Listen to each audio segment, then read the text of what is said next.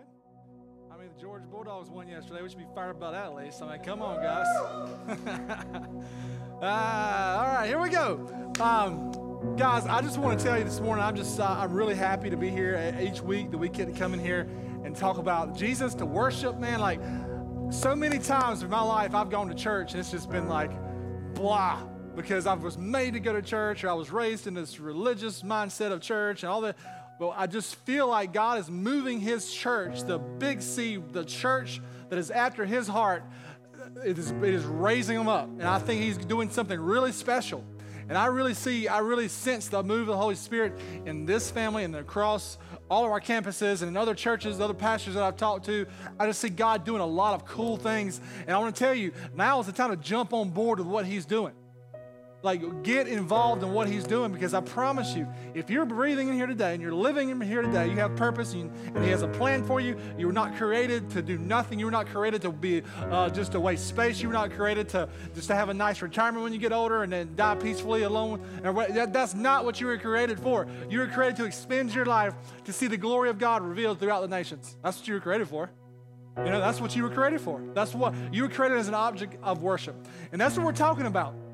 Last week we introduced 1 Corinthians to our church here, and in 1 Corinthians, basically what we're doing is we're going through our 412 reading plan, and this is it right here. In case you guys don't know what it is, it's a reading plan that our church is going through as a church. All 5 campuses are going through it together. We're reading straight through the New Testament up until the end of the year. And if you're around on Christmas Eve, come hear about Revelation. How about that? So that's what we're doing. That's what we're doing in our church as 5 campuses all over South Georgia. The same church going after the same scripture every week, and we're seeing God move in incredible ways. And so if you've been doing it, you've been blessed, and so it's cool to watch. And so last week we talked about 1 Corinthians chapter 3, where Paul was talking to the Corinthians. He had gone there and planted a church. He stayed for 2.5 years or so, and he was there, and he got report after he left. He got report that the church wasn't doing right. They were using their freedom I'm a Christian, so I can do whatever I want. They were using their freedom to go have wild parties. They were going to the temples of these Greek and Roman gods, and having sex with prostitutes and doing these weird things that Christians were not called to do, right? And so they were using their freedom to get what they wanted. And like, that is not what we're called to do as believers in Christ. And what we know today is that this group of people, as we keep reading throughout 1 Corinthians, they were a selfish church. They were about their own rights and desires. I have the right to do this. I'm a Christian. I've been saved by grace. Hallelujah. Jesus has saved me. I'm not bound by sin. Sin no longer has power over me. Thank you, Lord. But the mission of God was not central to their heart. And that's what we're talking about today. We're going to be talking about in 1 Corinthians chapter 9, if you want to turn there. But we saw in chapter 3, Paul was writing them about, he was saying, you're spiritual babies. Yeah, you're saved. Congratulations, you're saved. But after that, what? He says, I wanted to come give you deep truths of the scriptures, but you weren't ready for it, is what he said. He was saying that I wanted to bring you solid food. I wanted to bring you the steak and taters, but guess what? All you wanted was the milk. So guess what? I'm going to give you some milk. I'm going to just give you the basic principles. That's all that you can handle. And they weren't following Jesus, but they were using their freedoms to sin. They were more concerned about their rights as a Christian that they forgot the main point of their faith was to bring God glory by spreading the love of Christ to all people and to all nations. Do we know that this morning? That's what it's about? So the overarching question for us this morning as a church, the church in Pooler, the Connection Church in Pooler, the Connection Church all across the place, the Big C Church are in this area, the Church of Savannah, the Church of Pooler. Well, how would God write? How would he write a letter to us right now? What would he say? Y'all are doing great. Or would he say, you still need spiritual milk? Where would we line up? So the overarching question I want you to hear today for the Corinthians and for us is, why are you sitting in these black plastic chairs today?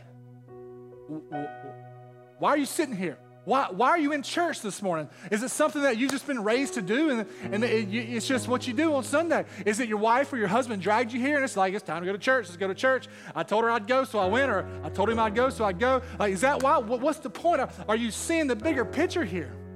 Where's your heart this morning? Is your heart hard? Is it soft? Is it hard? Is it behind a wall? Is it chained to some sin that you need to release? Where is it at? What are you doing with what you say you believe? Because if you say, I'm a Christian, I'm a follower of Jesus, I believe everything that's in Scripture, but your life don't add up to that, guess what? Your words mean nothing, but your actions mean everything, right? And so that's what you have to see this morning, because if you're a follower of Jesus, the question is there evidence of the Holy Spirit working and moving in you and through you? And if there's not, then why? Because there's only two options. And the first one's really scary, and the second one's a little bit scary, but it's manageable, okay? And so this morning, as we're reading this, I want you to hear the heart of Paul talking to the First Corinthians. There's only one Corinthians. Talking to the Corinthian church. I want you to hear the heart of Paul, what he wants, what his heart is for them. And so let me pray for us, and then we're going to jump in. Father God, we love you. We thank you for who you are, all that you've done. I pray, Father, that you'd meet us here. You'd be with us, Father. You'd show us what you want from us this morning, God. We just love you. Soften our hearts, God. Take away the chains. Take away the misconceptions about who you are and about what the church is. God, I love you. I thank you for everything that you're doing. And never pray. Amen. Okay, let's read 1 Corinthians chapter 9, verses 19 through 23 together, and then we're going to jump in. Okay, my title for this section, I know you probably have one in your Bible, but this can be like shown as the heart of a true disciple. This is what a heart of a true disciple should look like. If you're a follower of Jesus, this should be your heart for people. This is Paul. Though I'm free and belong to no one, I have made myself a slave to everyone to win as many people as possible. So he's answering the call of, I'm saved. I can do what I want. I can go sin. I can go do this. Sure, you may be free to do those things that you want to do, but they're still sin. You may be free to live how you want to live. But listen, it's not beneficial. He says, though I'm free and I belong to no one, I made myself a slave to everyone so that I might save some. To the Jews, I became a Jew to win the Jews. To those under the law, I became like one under the law. To those so that to win those under the law. To those not having the law, I became like one not having the law, though I am not free from God's law, but am under Christ's law, so as to win those not having the law. And to the weak, I became weak to win the weak. I have become all things to all people, by all means that some might be saved. All things to all people. What does that mean? That means he's taking out all the stops to make sure people hear the message of the gospel. And so, just by a show of hands, who likes living in the United States of America? All right, there's some of y'all that raised your hand. In my opinion, listen, it's the greatest country in the world. We have this thing in our country where we can do whatever we want. I can do what I want. I can say whatever I want to about the president or about this elected official. I can go here and do this. I can go on this vacation. I can move to another state if I want to. I can move out of the country. I can do whatever I want to. We think, but that we have, this freedom, but we think freedom is really about removing any kind of obstacle in our lives where we live in a way that we're not committed to anything, right? That's what we think freedom is. I don't have to do anything. It's a free country. Who's ever heard that? A lot of us, right? We think being free means never putting ourselves under anything's rule. Nothing has rule over me. I'm free, right? But Paul refutes that as a Christian and says, even though I'm allowed to do whatever I want, even though I'm a Roman citizen and a Jew, which means he can go across the whole entire Roman world and be whoever he wants to be, and he's also a Jew, which means he knew the law, which means he had the best of both worlds. He says, although I'm free to do all this stuff, I make myself a slave to everyone so that I might be a servant to everyone so that I might save some. That's a different level of believer right there, right? I have all this freedom, but I'm going to make myself a slave to those people in order that I might be a servant, and being a servant wins some. And that's why throughout the New Testament, you hear Paul write in Scripture like Acts 20. He says, in verse 24, he says, however, I consider my life worth nothing to me. My only aim is to finish the race and complete the task the Lord Jesus has given me, the task of testifying to the good news of God's grace. Or you can look in Galatians 2, verse 20. I'm crucified with Christ. I no longer live, but Christ lives in me. The life I now live in the body, I live by faith in the Son of God who loved me and gave himself for me.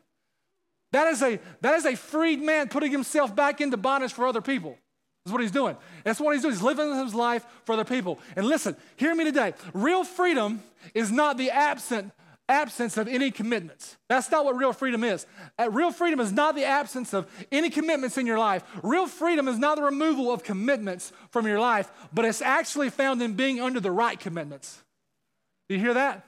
But real freedom is found in being under the right commitments. For instance, who has a pet fish in here?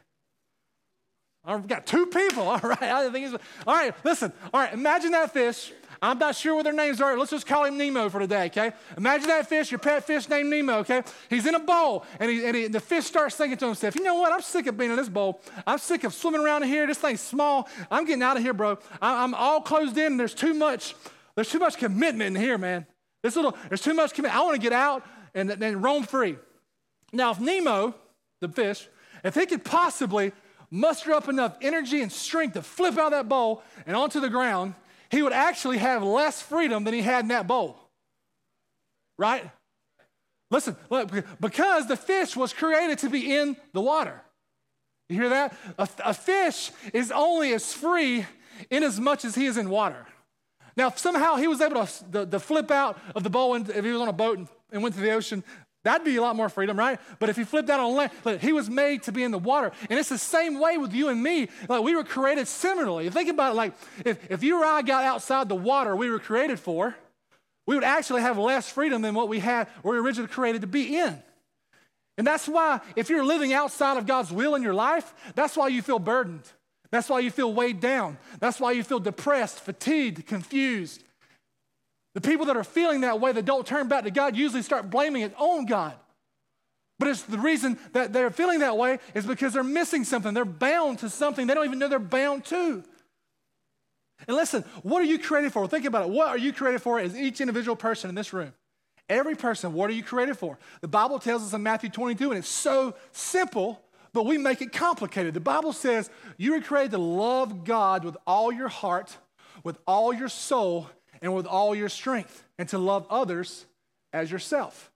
The reason why a lot of people in our church, in the church here and across the nation, the reason why people think churches are a bunch of posers is because people in the church don't love themselves enough to know how to love other people.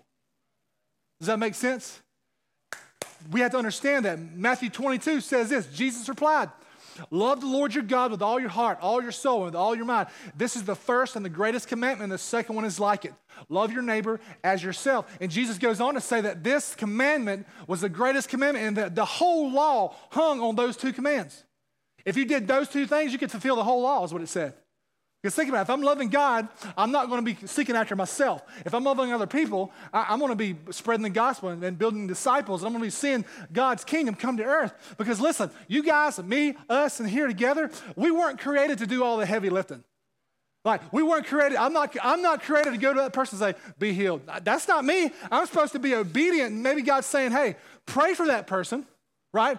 But God does the heavy lifting in people's lives. He's the one that restores marriages. He's the one that restores hearts. He's the one that brings people from death to life. Is that right? Like, he's the one that does that. Like, God does that. We just trust and we obey, and he's faithful.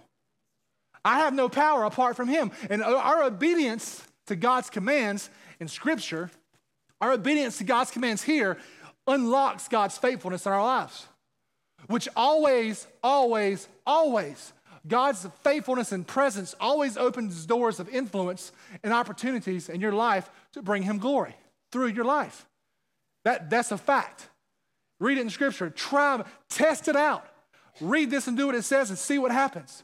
And so we see in this freedom and surrender thing, there's this paradox that true freedom is only found in surrender. Right? Like, true freedom is only found in surrender to Jesus. True freedom that you're looking for, the things that you're looking for. Because what I'm saying this morning, if you're in Christ, if you're a Christian here this morning, and I'm not ignorant enough to believe that everybody here is saved. I know there's people here lost this morning.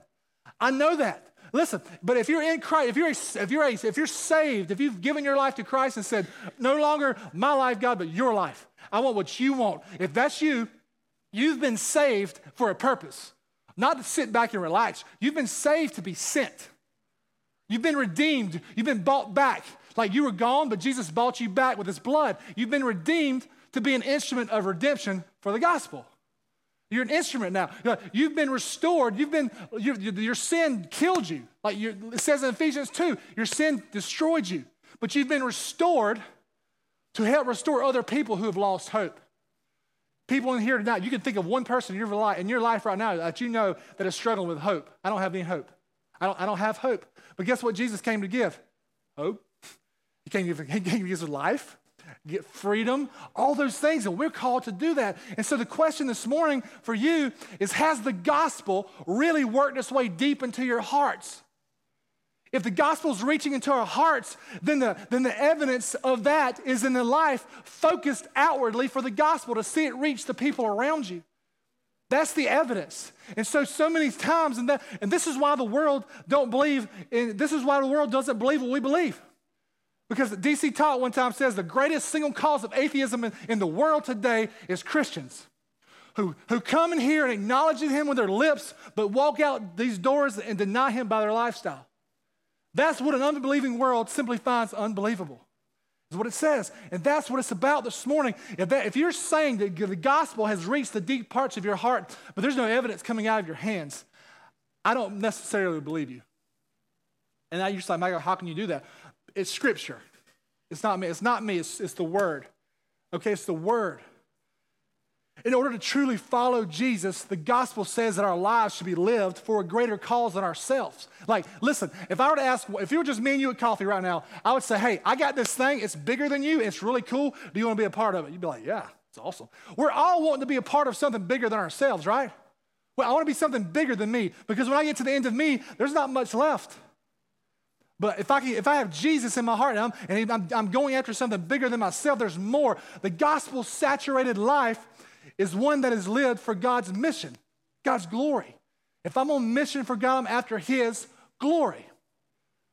But the thing is, Michael can't give God glory when I'm secretly after my own. Does that make sense to us? If I'm secretly after my own glory, I can't give God glory. I'm in the way. My pride's in the way. And so what is the true motive of your heart this morning? If you're going to live for the gospel or the mission of God, you can't live. It's impossible for you to live a self-centered life and be on God's mission at the same time. It doesn't mix. That doesn't mix at all. And that's why Jesus told the disciples to leave everything you have and follow me. That's why the rich young ruler could not leave, because he was rich and he didn't want to leave his money to follow Jesus. But in reality, what Jesus had to offer was worth far more than all the money in the world that man could have had. So this morning, we had to see that that's exactly where a lot of Christians are today. We're stuck in the middle of their sin, and we're still trying to be Jesus to people around us. That's what's happening. And Paul said, I've been crucified with Christ. He's saying, I no longer live. That means something inside of him had died and something else had come alive that was far greater. And so what he's saying is that Christians in the early church, how are they identified? They were identified by being so different than the culture that they were living in. They were like weird. They called them Christians for the first time in Acts 11, verse 26, in Antioch. They were first called Christians in Antioch. The reason they were called Christians is because they were acting like who? Christ. Christian literally means little Christ. And so if you were in Antioch in that time, just you by yourself, if you were there with those people, well, they look at you and say, little Christ. You're acting just like Jesus, man. And it was a derogatory term. They were making fun of them.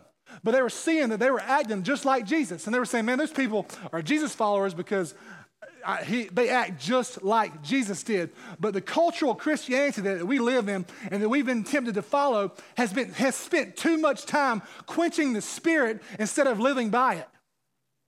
The Holy Spirit come and say, move, do this. And we're like, nope, that makes me feel weird. I don't want to do that. You're right. I don't want to talk to that person because it's weird. I don't want to give. I don't do this. I don't want to do. I don't want. And so we're serving self and not God, but that's exactly where I think we are. And what we're left with is a bunch of people coming to church and singing some songs and proclaiming Jesus and thinking what that means is I drink a little less than most people, or I cuss a little less. You know, I'm a little bit better than this person. That's not what Jesus had in mind when he came and died on the cross. That's not. If you're a Christian in here today, you've been called out as children of God to be the hands and the feet of Jesus to the world that needs you. And it's time for the church to rise up, Falcons fans, and be the church that we see in the scriptures and stop being satisfied with just coming here for our weekly check of the box. It's time to rise up and change. It's time to be the church instead of just coming to church. Right? Are we around this? It's time to start being the church instead of just saying, oh, I'm a Christian, I go to church. It's time to get real. And I think that's where Jesus is. I think that's where the Holy Spirit is moving in the Big C church all across our land as he's drawing a line in the sand and saying, are you following me? Or are you following some religious ceremony? Because they don't mix. And what I want you to hear this morning is you can't separate your relationship with God and the mission of God. They don't separate. They're the same. If you were to say, I'm a Christian, that means, okay, well, you're on mission for God. What's happening? Where are we at? What are we doing? And you're like, what are you talking about? And that's because we haven't been trained by Scripture. That's why most of our Bibles are dusty. Because Satan wants to take this and throw it out so we won't be convicted or held accountable to what God's calling us to do. This is the instruction book, guys. They don't work together. They work together is the mission of God and salvation. They work together. And if you were saved for His glory to be revealed to the nations, which you were, if you're a Christian, that means that your life should be lived to see Him receive the glory that's given, right? If my life is lived for that to give glory, that means I need to be doing that. And our eyes need to be lifted above the horizons of our little lives to see the world that Jesus came to die for. It has to be to see there's something greater to live for than the here and now and the next thing. I don't know about you, but sometimes I lack Paul's all-consuming passion of by all means save some. Do you? I lack that sometimes. I get aggravated at myself, and I can't honestly say that I always do all things for the sake of the gospel. I might be alone, but that's where I feel like I'm at sometimes. But sometimes I'm so isolated. I'm so isolated from lost people to be able to reach them. I isolate myself. I get in my little holy huddles. Come here, Christians, let's hang out.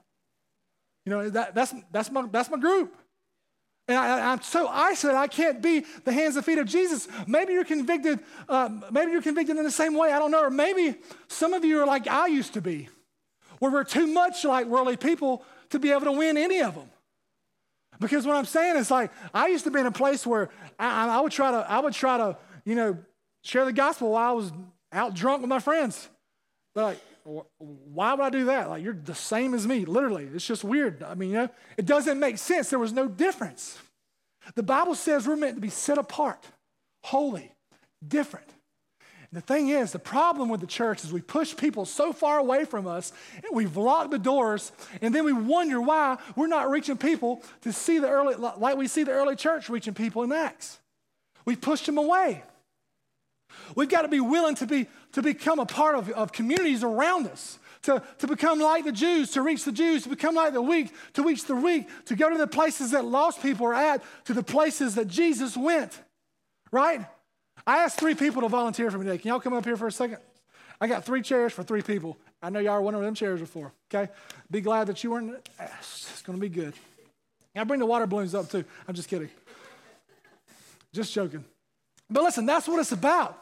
We have to make sure we see that a church is not a church when the passion for souls is gone, right? Right? Like Paul said, to the Jews, I became like the Jews. To the people with the law, I became like those with the law. To the weak, I became weak. I'm not saying you're weak, bro. You're strong. But listen, who are these people in your life? At your jobs, who are these people? This may be she's a teacher. This may be a teacher, or this may be somebody that at your job that knows a lot about Scripture but doesn't believe in Jesus. This may be somebody who tries to always argue with you about your faith. This may be someone who knows a lot more, who may be, whatever. And so how do you reach this person? How do you become like her without shoving your faith down her throat? Because that does nothing. Right? You love her. You walk with her. You form a relationship with her because influence is formed in relationships. And influence always equals input. As you get influence with people, it equals input. You're allowed to input into their life when you have influence with somebody. What about Gary? This is Gary, everybody. So what about him? Well, maybe he works at Gulfstream. He's around a lot of smarter people than I am. Like maybe there's this really smart person that knows how to argue atheism. Maybe they believe in this sort of, whatever, and you don't, and you believe that Jesus is the only way, and you know it because you've seen it in Scripture and you felt it in your heart. How do you reach that person? How? The same way. You go, you make yourself a slave to that person, which means you're not saying, hey, Gary, can I come vacuum your house? He'd probably love it, but that's not what he's saying. What he's saying is I'm making myself a servant to him. I'm serving him. Yeah, I have the truth because I've seen it played out in my life, but listen, how do I make myself a slave to Gary? To see him reach for the gospel. That means I'm putting myself out there. That means I'm more concerned about his salvation than my own. Paul says in Romans, he talks about, I would rather my people be saved than I'm forever condemned. That's a heart right there. I want them to be saved way more than I care about me. And the reason that's the way it is because Christ has put his heart in us. And if Christ has put his heart in us, I care about these people more than I care about myself. And what about Perry? What about where he's at? The people that may be weak, that may have gone through a divorce or the death of all their children, or they may be like a Job who've lost everything. And then a low point in life, how does Perry reach those people? How does he reach them? He serves them. He goes after them. He calls them. He texts them. He takes them to lunch. He really pours into their life and shows care for that person. That's called loving people. The reason Paul says, I make myself a slave to all people is because I am loving people relentlessly. That's what it is. And it's about love. That's what Jesus came for. You guys can sit down. Thank y'all. Awesome. Y'all give him a hand. All right. And listen, a church is not a church when the passion for lost people is gone. It's just a group of people hanging out. Okay, if you're saved from your sins, then you've been commissioned to go after lost people. Listen to this. I love this part. 1 Corinthians 12, verse 27. Now, it says, now you are the body of Christ, and each one of you are a part of it. It says, now you are the body of Christ, and each one of you are a part of it. If you're claiming to be a Christian in here, that means you're the body of Christ. That means you have the hands, the feet, the eyes, the ears, the nose, the mouth, all those things, the brain, all those things. You're the body of Christ. And if you're a part of the body, a follower of Jesus, and you're not functioning properly, or if you're refusing to function, the body can't perform properly. Like, think about this. If your foot decided to quit working, it'd be like, you're gonna think I'm weird because I'm hopping everywhere. You give me a weird nickname, it's gonna be bad. If your eyes stop working, you can't see. If your ears stop working or decided, hey, I'm not working anymore, you can't hear. Your hand, you can't reach out to people. But we're too busy competing to be certain things in the body that we can't function the way we were created to function. There's hands, eyes, ears, brains, nose, feet, all over this building. And if we learn how to function properly, you'll see the church come alive and move the way it was created to move. According to Scripture, if you're saved and you aren't an active part of the church, you're outside of God's will. That's what Scripture says, not Michael. If you're not pursuing the lost for the sake of the gospel, if you're not making disciples of those who come to Christ, Scripture says you're outside of God's will and you're in a dangerous place. Revelation 3 calls that lukewarm Christianity, and that's a disease in our country. It's a disease in our culture. There's no room for lukewarm faith in the kingdom of God. We don't get to define this either. It's on Him, not me. God defines these things. We're just called to be faithful. And here's the scariest thing I can think of is this. The next generation of people coming behind you, your children, are watching you on how you follow Jesus. Let that sink in for a second. What are they going to carry on to the next generation? Think about that for a second. How are we following Jesus for the people coming behind us? I hope everybody that comes from behind us finds us faithful to Him. As Christians, we have to start focusing more on being faithful and stop worrying so much about being successful. Because what I know is even in the church, we care more about our children's worldly success, making sure they're set up for the rest of their lives with money and security. We care more about that than we care about their eternal security. Have I made a disciple out of my son in a way that he's going to make a disciple out of his friends and share Christ with people? Okay, listen, but I know what I say, but what do my actions say? But Paul was saying he was willing to do anything for the gospel, anything except sin. It's the only thing he was unwilling to do. He says, though I'm free and belong to no one, I make myself a slave to everyone to win as many people as possible. There can't be any entitlement in this. There's no room for entitlement in the church. None. This has to be our declaration. Listen to this. This has to be what we declare to Jesus, to the world. I'll do whatever it takes.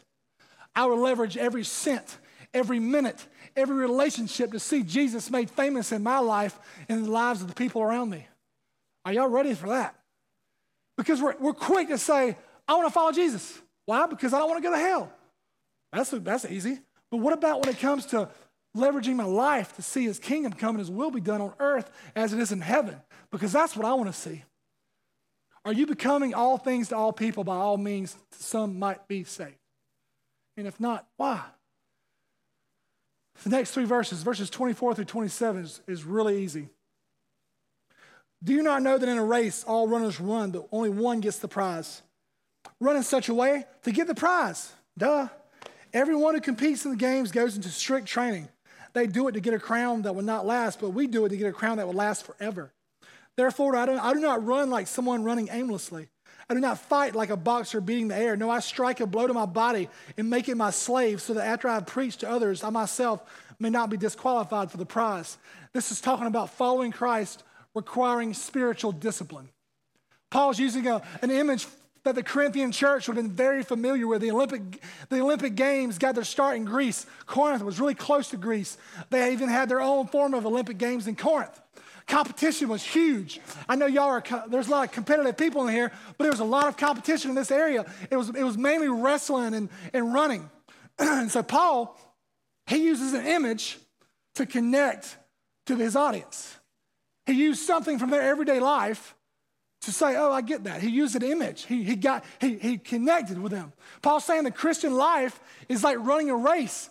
And in a race, there's either winners or there's losers. So we need to run like winners. We need to win the race. And so, verses 24 and 25 talks about being a winner. So you ask, is Christianity really a competition, Michael? Are we really competing? We all get a participation trophy at the end, are we really competing for something? Are there really winners and losers? And the answer is absolutely. We just need to define who our opponent is in the race. That's the problem. Define the opponent. It's not non-Christians and it's not Christians. Non-Christians are the prize that we're racing for. They're the prize that we hope to obtain that he talks about. The race is not against other Christians. The race is against our enemy, Satan, against our flesh, against our sin, against time. That's where our race is against. Verse 26 talks about fight with a goal and run with an aim. Fight with a goal and run with an aim. How many people in here today would say that describes your relationship with God? I have a goal and I have an aim. I have a direction. Or is it just, I'm just lazy, I'm just whatever. No professional athlete that has ever become a professional athlete has done that without a vision, a goal, or an aim.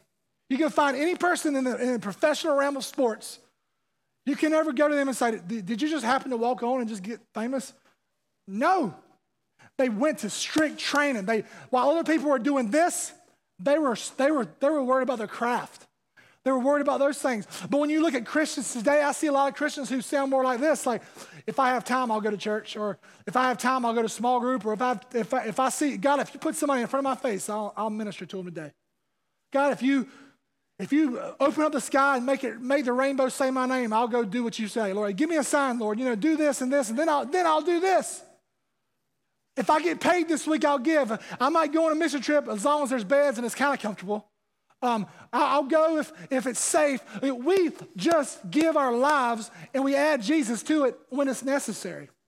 It's literally like Golden Corral Jesus. It's literally what it's like. I take some, and I take some of this because I like this. I take some of this, but I leave this because I don't like rutabagas, but I like this over here. And listen, that's what it's like. We have a buffet-style Jesus where I pick what I like and I leave what I don't like. That's not what Jesus is about. It's all or nothing. Following Jesus is all or nothing. There's no gray areas. And the thing is, if I were to ask you by a show of hands, I'm not going to do it, so don't raise your hand, for people in here who knew without a shadow of a doubt what God's calling them to do in their life, how many would know what God has called them to do with their life without a doubt? I'm going to guess that it's not as many as it should be. And the reason why we don't know is because we haven't followed this long enough. If you don't know what God's calling you to do, start with this. Start with this. Start with this. Know Scripture. Know Scripture. Verse 27, be disciplined and so that you won't be disqualified. Be disciplined so that you won't be disqualified. Listen, Hebrews 12:1 talks about, like, we're surrounded by a great cloud of witnesses. Let us throw off everything that hinders us. Let's throw out the things that are hindrance. Let's throw it off because it's hindrance. It's holding us down. The sin that entangles us, let's throw it off. And it's time for Christians to stop asking questions like, is this a sin? Is this too far? I'm not going to sleep with my girlfriend, but we can do other things. Or I'm not going to drink this much, but I can drink this much.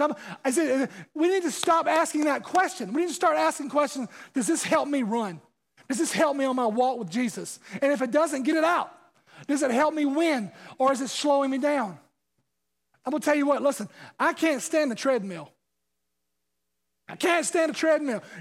Listen, you'll never come to the gym and catch Michael Page on a treadmill. You might not even catch me in the gym. Listen, you'll never catch me on a treadmill because I don't like running for a long time, for 2 miles, 3 miles, whatever. But if I do run, it's going to be outside on a sidewalk or on a trail somewhere because I can see where I'm going. I can see I've made progress, right? But it's not going to be on a treadmill because when I see that I've run 2 miles in the same place, I think how far I could have gotten if I hadn't been stuck in this cycle. Cycles keep us expending energy but never moving. You know what I'm saying? And my heart this morning is going to ask you, how long have you been right where you're at in the cycle that you're in? How long? A year? 10 years? 20?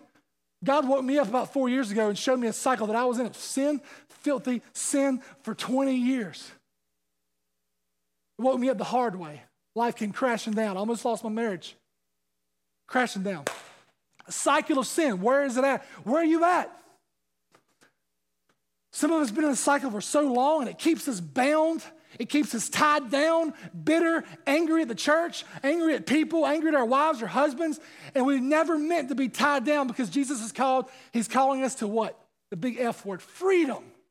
Freedom, freedom.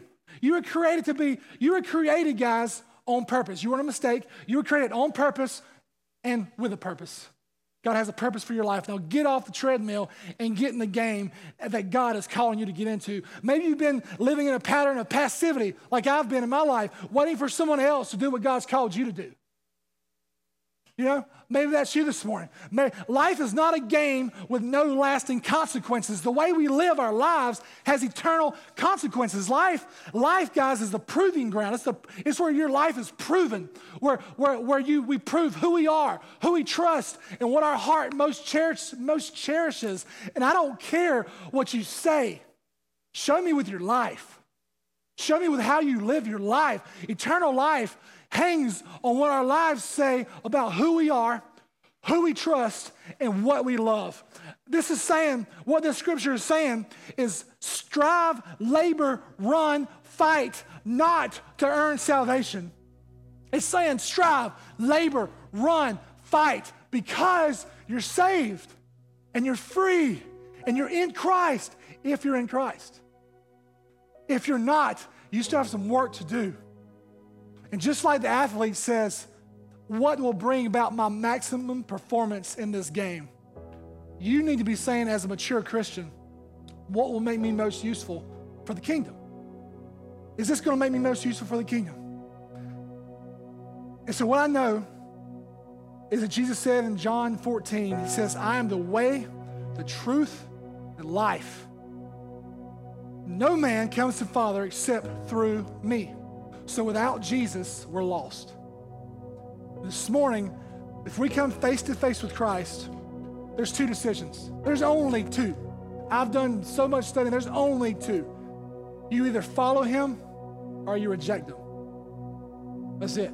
There's no like, if you say I'll do it later, that's a rejection. It is. I'm sorry. And so there's no in between. The cross, it gets offensive, guys, because it confronts us in our sin. It points out, says, Michael, I died for that. Stop holding on to it. And you're like, what, God? I don't know what you're talking about. You know, like you try to hide. But God is saying, come out because I love you, man. I love you. Jesus endured the cross for me, for us, so that we could live. All we have to do is repent of our sin, means turn away, have faith in Jesus, and be obedient to him. Follow him wherever he goes, because remember, true freedom is found in surrender. That's where it's found. And we can't escape this decision. We can't run far away enough. When faced with Jesus, we have to choose whether it's now or in eternity. And I've heard it said before, you'll bend the knee to Jesus now or later. And so my heart for you guys today is that you would see Jesus for who he is and your heart would be made soft. Because I know not making a decision for Jesus is crazy scary. Ezekiel 36, this is my heart. He says, I'll give you a new heart and put a new spirit in you. I'll remove your heart of stone and give you a heart of flesh. So this morning, if you're in here and you've never received Christ, you've never said yes to Jesus, you've never taken that step, you might have said, I'm almost there. I just got Jesus has got to prove himself a little bit more. I'm going to tell you what, he ain't going to prove himself no more than dying on the cross and raised from the dead. Pretty elaborate proof. That's you this morning. A lot of times, guys especially, they have a lot of pride. I don't know about raising my hand in front of people. You know what I mean? I don't know about standing up. I don't know about going to pray at the altar. I don't know about that. Guys, pride's out the door. We've died to ourselves. We're living for Christ. Listen, this morning, if you don't know Jesus and you've been playing games for too long and you know today's the day. You know in your heart, it's time to change my life. It's time to get my life right. And it's time to give my life to Jesus. If that's you this morning, I just want to ask you to raise your hand so we can pray with you. Is there anybody here this morning? We would love to pray with you. 3 more seconds. All right. For the rest of you, Acts 3 says, repent and turn back to God that your sins may be wiped out, that times of refreshing may come. If you're a believer in here and you've just been all over the place, repentance is a real thing. It means turning back to God and agreeing with him. So this morning, remember, our lives need to be leveraged for the gospel and seeing his kingdom come on earth, which means we're loving people relentlessly. And if that hasn't been evident in your life, it means we need to repent. It means we need to come back to Jesus. That means we need to get back on a path that's following him and seeing ourselves leveraged for the glory of God to all the nations. So this morning, if that's you, I just want to offer the altar to you this morning. If you want to pray here or anywhere, just do that. But I'm going to pray, and then we're going to go. If you guys want to chat, talk, I'll be here all day long if you want to. So I'm here to serve you. So let me pray for you. God, we love you. I thank you for who you are and what you've done. God, I thank you for making the first move on the cross. I thank you for sending Jesus to die for me, for our sins, God, to give us new life in Christ. I pray, God, that for the heart in here this morning that may be far from you, God, that may be playing games, I pray that you would continue to soften it, God, that you would just not let us sleep until we've gotten right with you, Father. God, I just love you. I thank you for just loving us, and I pray that you would just move in our midst, God, each week we meet. God, continue to grow our church, continue to grow our hearts wide and deep, Lord. And we just love you. In your name I pray. Amen. You guys have a great week.